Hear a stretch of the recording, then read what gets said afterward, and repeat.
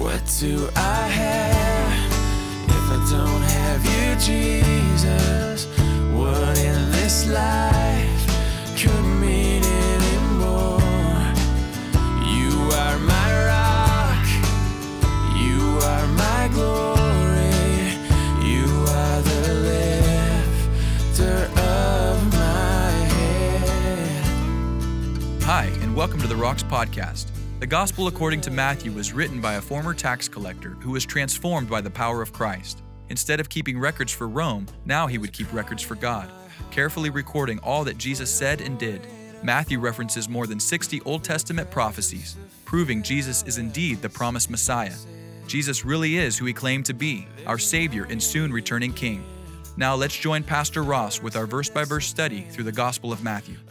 Alrighty, happy church. It is that time to settle back in for our Bible study.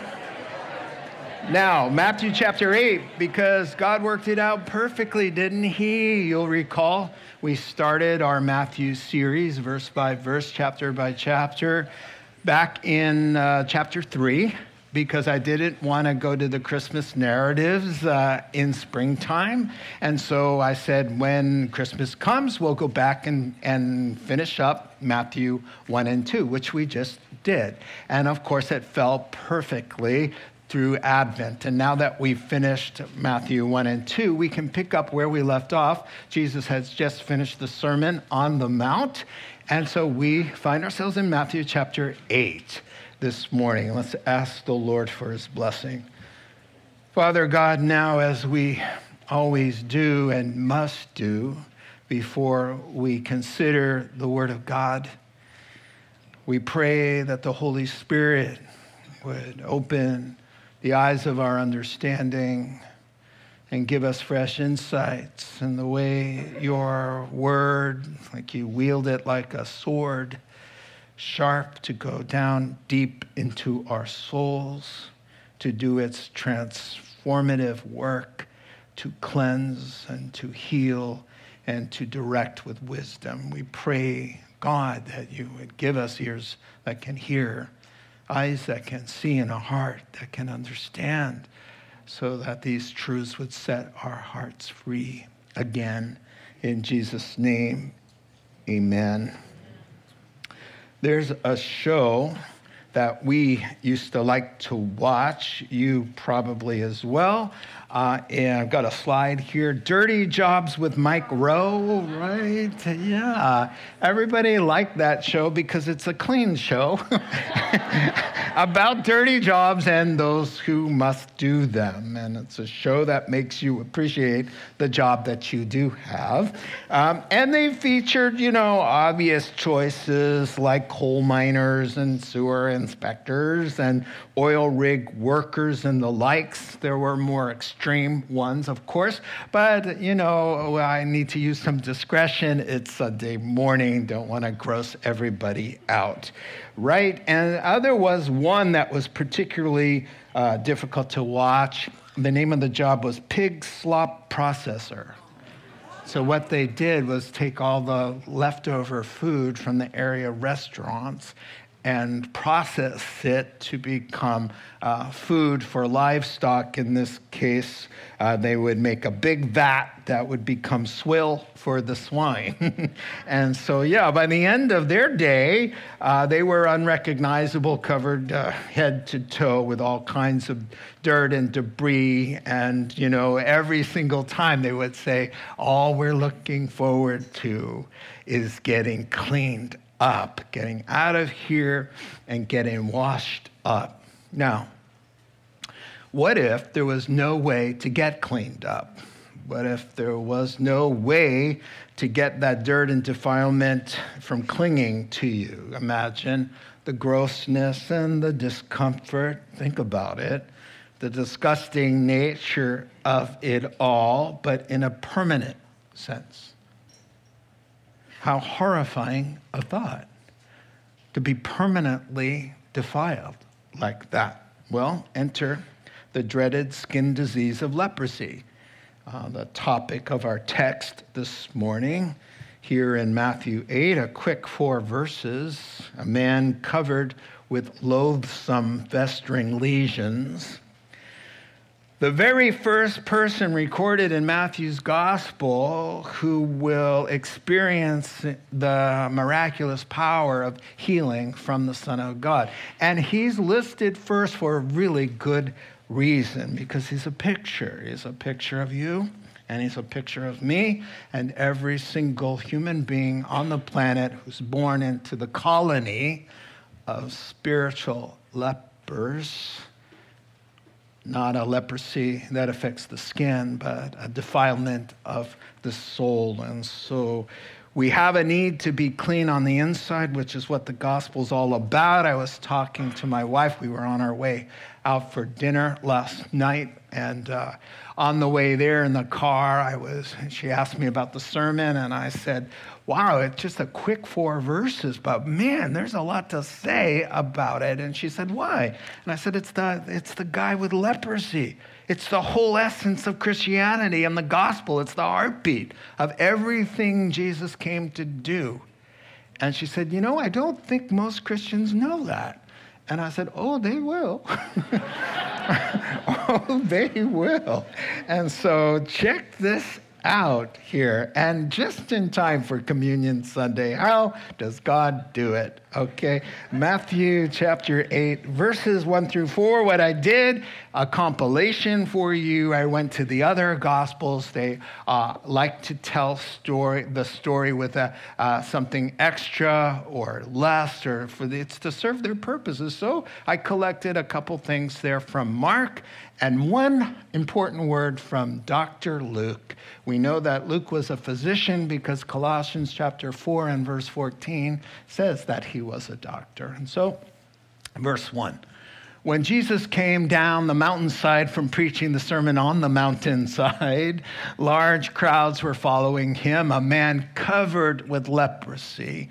So the doctor, of course, is going to tell you the advanced state or the advanced condition. It wasn't just a little rash, like a little eczema on it. He was covered head to toe with lesions of leprosy. A man covered with leprosy came and kneels before Christ, begging and pleading, saying, Lord, if you're willing, you can make me clean. Jesus, filled with compassion, reached out his hand and touched the leper. I am willing, he said. Be clean. Immediately he was cured of his leprosy.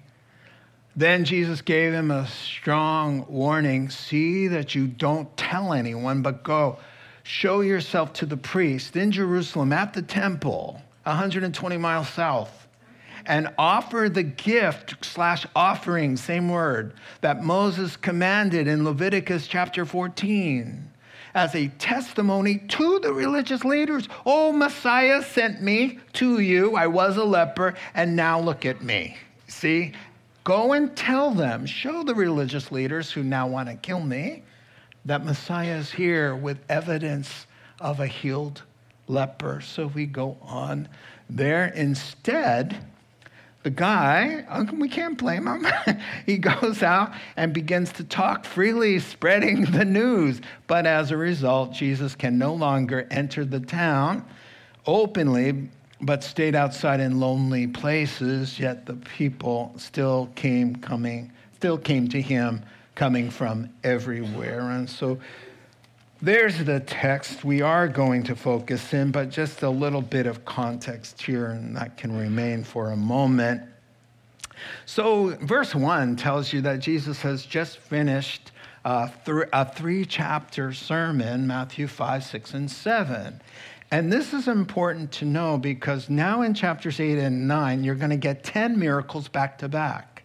So here's what's going on. This is nothing random about the gospel. It's all laid out for God's good purposes. And so 5, 6, and 7 chapters there in Matthew, Jesus is expressing and revealing his divine authority.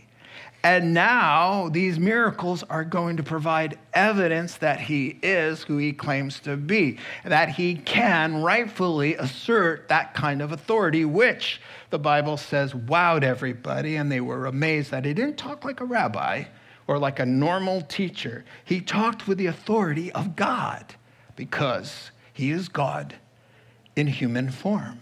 And so they picked up on that. But see, Jesus himself told the religious leaders, look, if I can't do what only God can do, don't believe me. But if I can do what only God can do, then believe, even though you're offended with me, believe on behalf of the miracles that only God could do. So in other words, in John chapter 10, when Jesus says that, he's saying, let these miracles help you over your offense, your problem with my claim.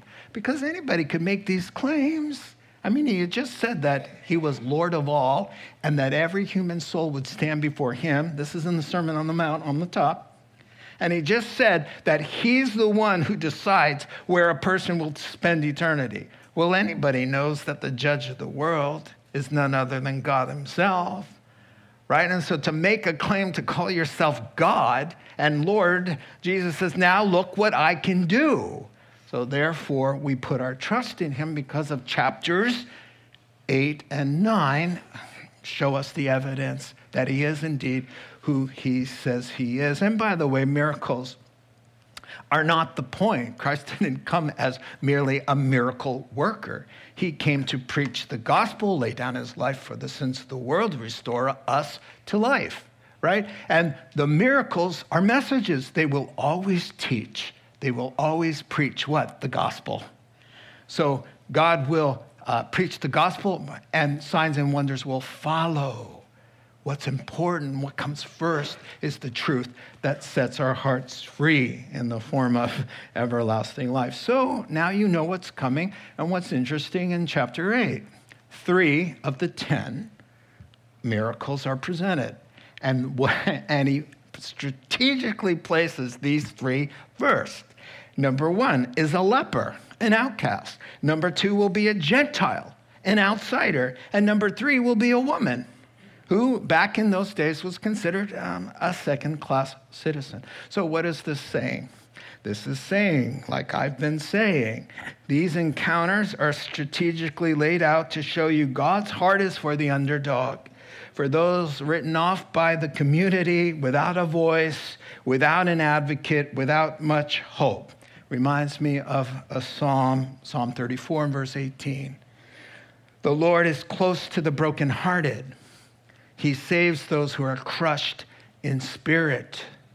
So exhibit A of those crushed in spirit is this man in misery. And it divides quite nicely.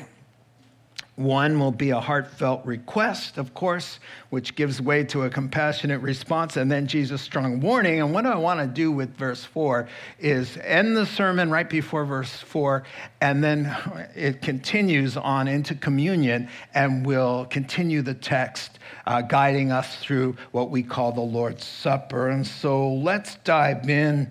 Yeah, more than a terrible skin condition, I want you all to be thinking about what it really means. And what it really means is soap and water for a dirty body, or medicine for a cure for what's outside. But what about a dirty soul? What about a conscience that's been defiled? How do you get clean where it counts? So here's your first couple verses. You know I like to paraphrase for you, so I will. Jesus wraps up the sermon. The words are still ringing in their ears as he comes down the hill, pursued by the excited multitude. And in the Greek, which the NIV leaves untranslatable, is behold, look, check it out. That's what it says. It says, check it out, check this out. Out of nowhere, a man totally consumed by leprosy comes and falls to his knees in front of Jesus, begging and pleading, and says, Lord, I know you can, but do you want to? I know you have the power, but are you willing? You can make me clean. So the heartfelt request indeed now And perhaps the most polite award for approaching the Son of God goes to this man. And maybe that is why Jesus is quick to give him what he needs. So we meet this miserable guy now. He's got Hansen's disease, modern day name for leprosy. Leprosy is caused by a bacteria. It's called Mycobacterium leprae, where we get leprosy.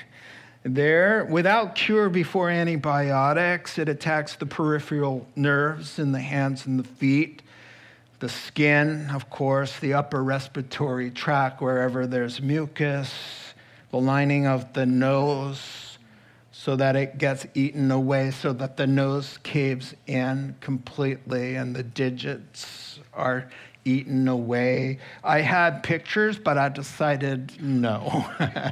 And you said thank you, right? You get it. It's all caps, horrifying. It's terrible to think that they were stuck that way. And really, the physical pain wasn't the worst part, as we'll see. There are 250,000 active cases of leprosy today, mostly in India. There's multiple drug therapies. It takes about a year to get rid of it. And so during the convalescent time, there are still places that are colonies for people to convalesce under the multi-drug therapy. And but back in the day, it was a death sentence on so many levels. And so this guy's covered. We've got the doctor's word for that, his advanced case there. So he's had it for years and years and years. Disfigured face. His nose is imploded. He is missing digits. He has nubs for fingers, festering open sores, and white, flaky skin, just ghastly and ghostly, and it's permanent. And now we see him approaching Jesus out of nowhere. No announcement in the crowd. He's not supposed to be there. According to Leviticus, he is breaking the law of Leviticus chapter 13. The disease makes them, quote unquote, unclean. They must live alone, live outside city limits. And if they did happen upon somebody, they'd have to cry out in a loud voice, unclean, unclean, so as not to come in contact with somebody and make them unclean. That's what would happen. And so they were contagious. So this is the idea here, that they would be defiled and isolated from family and community and the congregation. They couldn't worship with the people of God anymore. No more family, no more touch, no more human interaction, but just really isolated and alone. Now, this is what makes leprosy such a great metaphor for sin in the Bible. I got a little extended quote here. For these reasons, leprosy becomes a biblical model of sin and its effects. It is a contagious, debilitating disease that corrupts its victims and isolates them from God and his community of worshipers. It makes them essentially dead while they're living. That's what sin does. It cuts you off from life, separates us from God. Now, it followed throughout history then that society and religious people scorned the leper.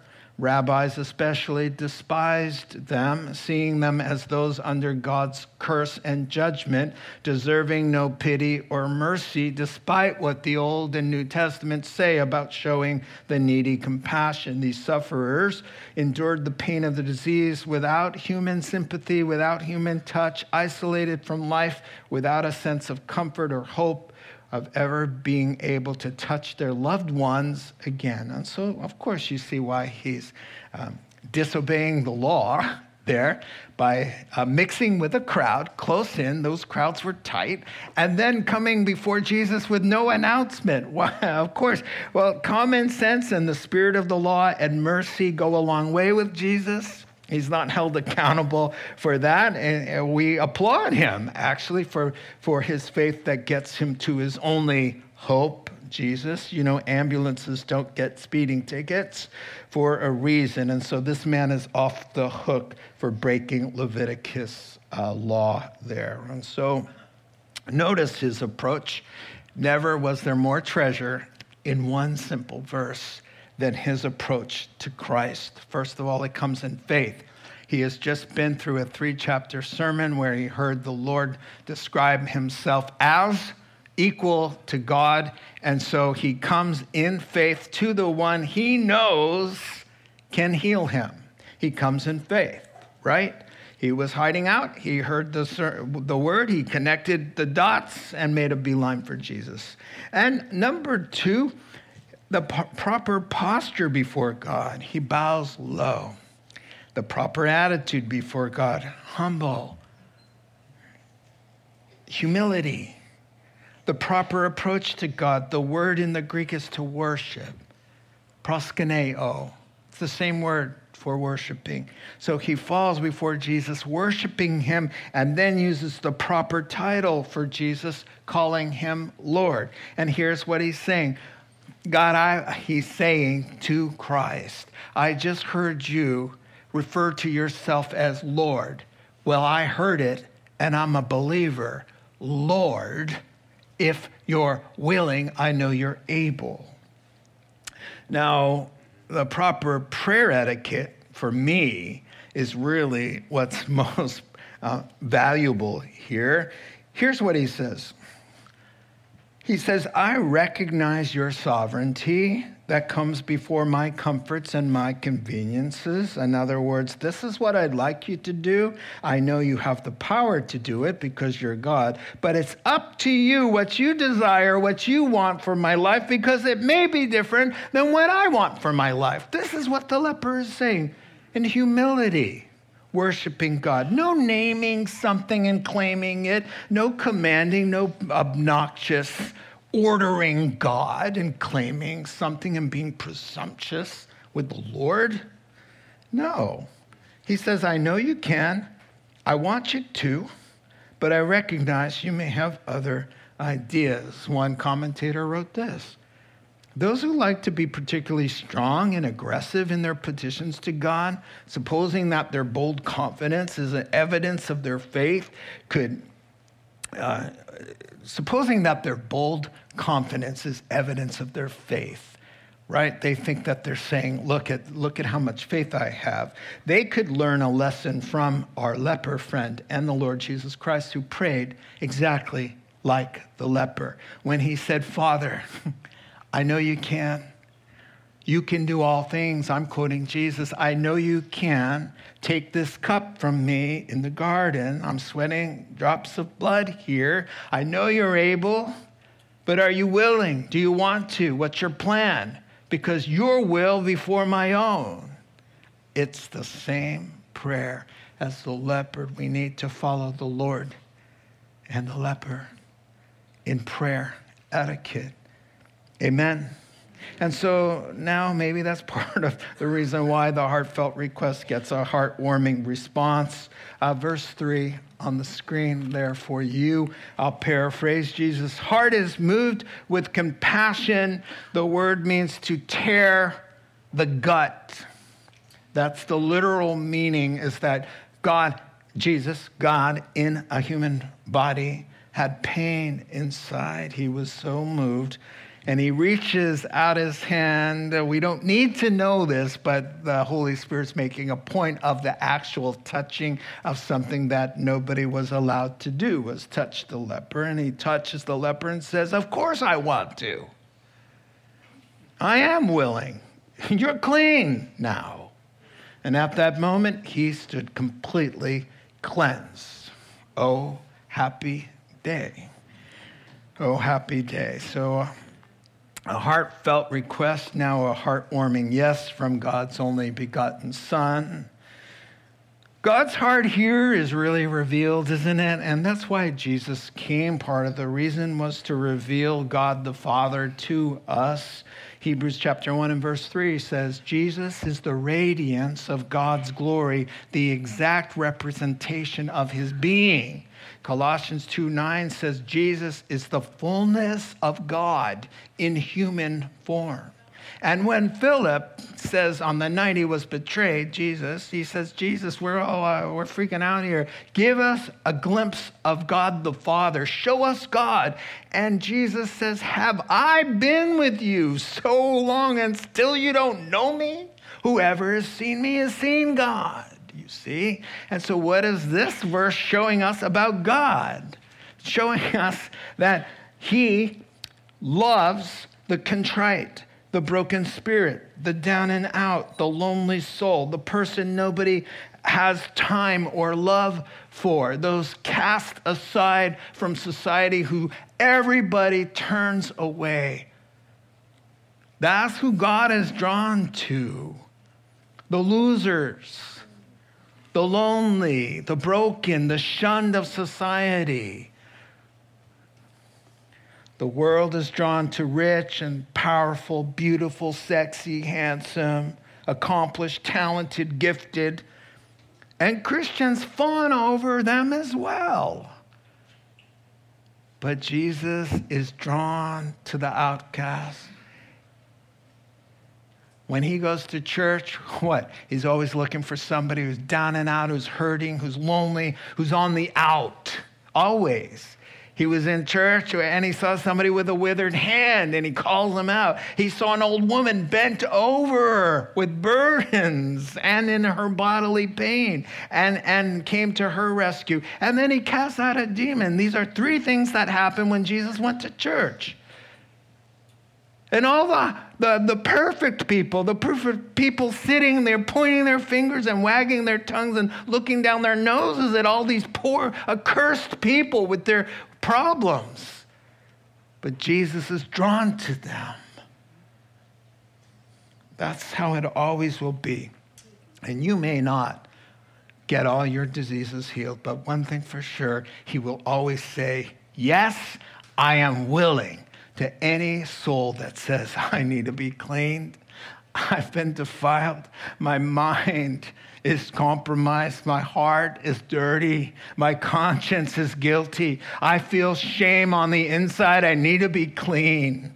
And you can make me clean. And he'll say, I am willing every single time. That is a guarantee from God. And thank God that it's so, because we need to, because we get defiled every single day. And we have little leprous outbreaks, even though we've been cured in Christ. The bacterium remains dormant, doesn't it? And the only way that you know that you still kind of can manifest the disease, even though you've been cured technically, is because you have outbreaks of envy and jealousy. You can't even go on Facebook and remain undefiled. You can't watch television and not get sucked into coveting and greed and lust. You can't have a conversation without spilling over the banks into gossip and slander. And when we have leprous outbreaks, we have a fountain. We have a cleansing that's available with a God who says, I'm willing, be clean. That's a beautiful thought. And so, yeah, God is drawn to this guy no one cares about, nobody wants to root for him, nobody's standing in his corner, and nobody's willing to touch or to care or to help or to love except Jesus and those like Jesus. One writer said, we are never more like Christ than when we love the unlovely and show compassion to those crushed in spirit who others turn away. Got any lepers on the horizon? Of course you do. Society has its lepers for sure, and the church community as well. And God help the soul that stumbles and falls back into sin and then wants to come back because I've seen what Christians can do who are not like Christ. They keep them out. They make their pain worse, and they will not touch. They'll point their finger, but they won't lift their hands to help. And Jesus says, be like me. Church, Jesus is the friend of sinners. And he knows how to be their friend without moral compromise, without condoning their sin or theological errors. You can still love. So it was totally unnecessary for Jesus to touch him. He doesn't need to touch him, as we will see in the next miracle next week. The Roman centurion says, hey, listen, Jesus says, I'll come and heal him. And his servant is laying sick, right? And the Roman centurion says, oh, you don't need to make the trip and get into my house, and I'm a Gentile and all of that. Just say the word. You're the Lord. Just say the word. Just say it. Why? You don't have to come. And Jesus goes, what? I'm astonished. You're even a Gentile. Wow. I haven't found faith like that. Well, so Jesus doesn't need to lay his hand on, but he lays his hand on him in slow motion. If it was a movie, all you'd see is the hand going out like this to his leprous skin and touching him. Why? Because Jesus wants to heal him at a deeper level. He hasn't been touched in years and years and years. And Jesus says, it's going to be okay now. And touches him. I had a guy come up and he couldn't talk to me. He was so choked up after first service. And he said, I was divorced. My wife cheated on me and crushed me. And for 20 years, I was alone. And God brought this beautiful woman. We've been married over 2 years. We've never had an argument. She's beautiful. The touch, again, of a human being. It's a wonder. And this guy was deprived, and Jesus says, oh, no, not anymore. Not anymore. Because God has seen you. God knows you. God loves you. And here is a touch.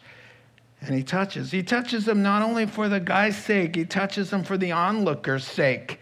Yeah, you're not supposed to touch a leper, but he's still a human being. That's what he's saying to the crowd. He's a human being, people.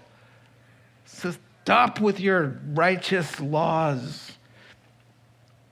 And he touches him for our sake, for the sake of the human family, the colony of defiled ones, plagued far worse than any variety of a skin disease, but we have lesions festering in our souls.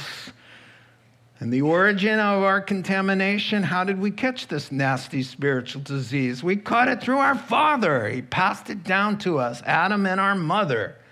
Through one man's sin, listen to Romans chapter 5, through one man's sin and death spread is the word. It's the same word to spread a disease. Sin and death was spread to all men, to the entire race was infected in them. They transmitted their transgression to us through their blood. We have been infected, defiled at birth. And if you don't believe that, that's the silliest thing in the world. By your sinful choices, you prove that you were defiled even at birth. Then why else would you sin? If you're saying, no, I don't believe in original sin, then why do you lie? Why do you covet? Why do you steal? You steal and lie and covet because you got the disease that you were born with. And you come in contact with Adam. And now God says, and he calls him the second Adam. Jesus comes and touches him, and he removes his defilement. And Jesus, now technically speaking, Leviticus becomes unclean because he took it off of him and put it on himself. And so through the trade here, we have Jesus, the Son of God, who's pure, touches the man who's impure, makes him pure, and now Jesus technically becomes defiled and unclean. And then Jesus will take the uncleanness of the world and take it to the cross and pay for it with his own blood. I've got two scriptures on one slide for you to see. Peter says it this way: he personally carried our sins in his body on the cross so that we can be dead to sin and alive to what's right. By his wounds you are healed. And the Lord has laid on him the iniquity of us all.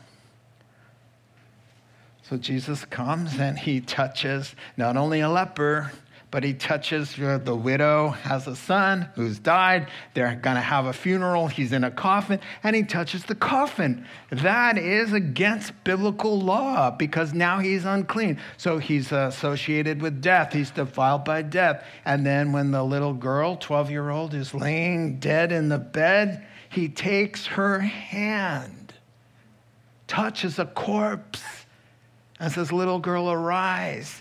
And now she comes to life, but he must die, defiled.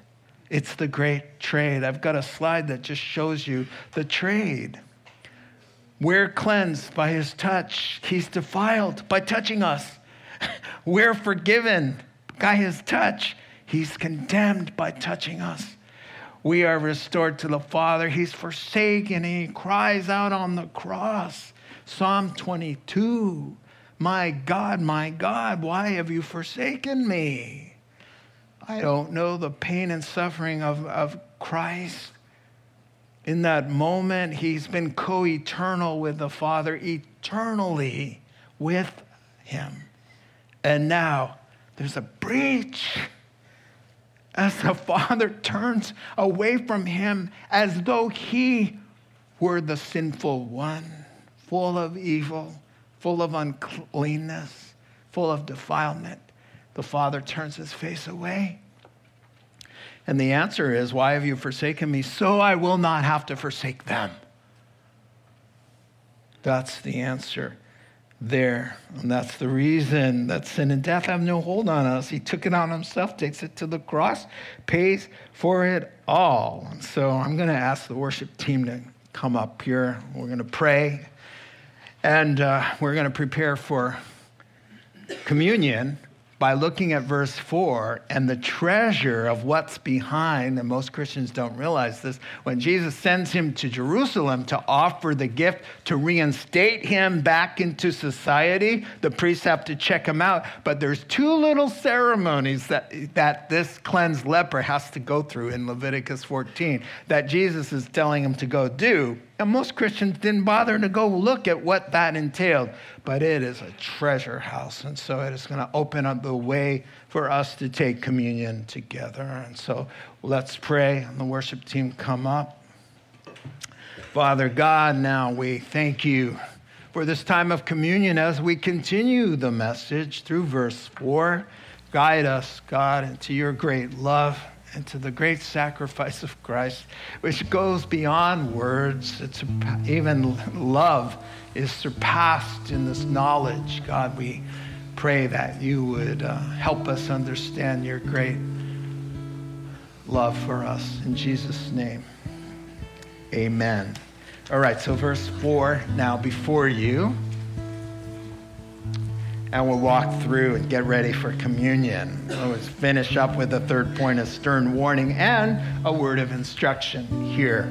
An offering is needed to be made there in Jerusalem, as I said, 100 miles south. And so Jesus, paraphrasing, Jesus gives him a stern warning, says, don't get sidetracked. Do what's necessary. Don't be telling people all about this. Make a beeline to Jerusalem and make the offering, do the ceremony prescribed in the law of Moses for cleansed lepers, so you can come back to community, right? And give a testimony to those religious leaders. Instead of keeping quiet, he went blabbing all over the place, and so much so Jesus couldn't appear publicly because of the frenzy But still, the crowds kept coming. So people wonder why Jesus would say, "Shh, don't tell anybody," but it's kind of evident in these verses that it was practical reasons. Jesus didn't come as a miracle worker, as I said, so he doesn't want people to get the wrong idea. Step right up, get your miracle. I got a miracle. You need a miracle? That's not the point. The point is the gospel, and then signs and wonders can follow. So Jesus doesn't want people to get the wrong message, and he also wants this guy not to get sidetracked and get down there, give your testimony, and get reinstated to family and society by going through the ceremony. And so let's talk about that ceremony because it's amazing, and the best way to do it is to actually read it from Leviticus 14. So let's look at that. So the cleansed man standing before the priest is checking him out, poking and prodding. And then the priest will order that 2 live clean birds and some cedar wood, scarlet yarn, and hyssop, all ingredients in this concoction to cleanse, be brought for the person to be cleansed. Verse 5. Then the priest shall order that one of the birds be killed over the fresh running water in a clay pot. He is then to take the live bird and dip it, the word there can mean baptized into, together with the cedar wood, the scarlet yarn, and the hyssop into the blood of the bird that was killed over the fresh running water. 7 times he shall sprinkle the one to be cleansed of the defiling disease, and then pronounce them clean. After that, he is to release the live bird into the open field to fly. Let's talk about this. Christ, of course, is the bird that has been taken from the heavens, who has come down to us like a dove.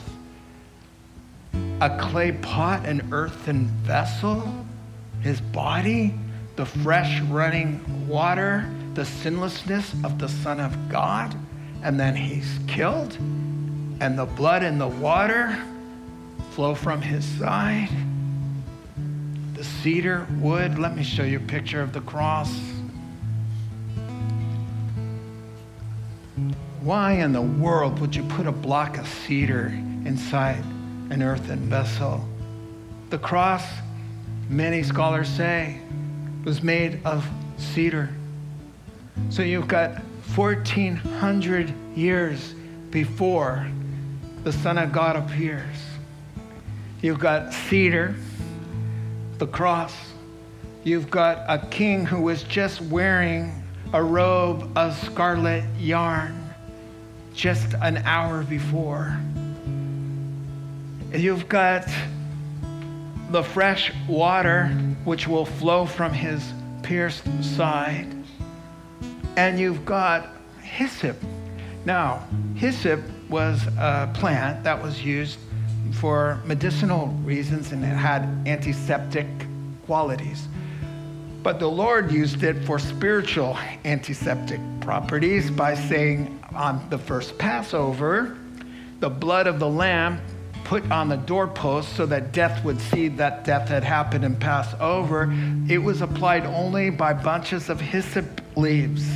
You would take hyssop to apply the blood of the lamb. And King David, 500 years later, after he sinned with Bathsheba, say, "Wash me with hyssop and I will be clean. Wash me and I'll be whiter than snow." And so at the end of the 6 hours on the cross, Jesus cries out, "I'm thirsty, it's finished, it's over." Now they say, well, here's a sponge with wine vinegar, and they put it on the end of a hyssop branch. So now in the concoction, you have everything. You have the cross, the water, the blood, the one who comes from the heavens down to be killed so his blood and the water can cleanse, and not without the scarlet yarn and the hyssop branch as well. 1,400 years to cleanse the leper. This is what happens. You baptize the live bird into the dead bird's blood. And then that bird can fly away, but not to do its own thing, because there's one more ceremony that's just separated by a few sentences. Let me show you the next ceremony. Before the guy can leave the temple, he's got to do one more thing. The priest is to slaughter now a lamb for a sin offering. In the sanctuary area where the sin offering and the burnt offerings are slaughtered, the priest is to take some blood of the guilt offering and put it on the lobe of the right ear of the one to be cleansed, and on the thumb of their right hand, and on the big toe of their right foot.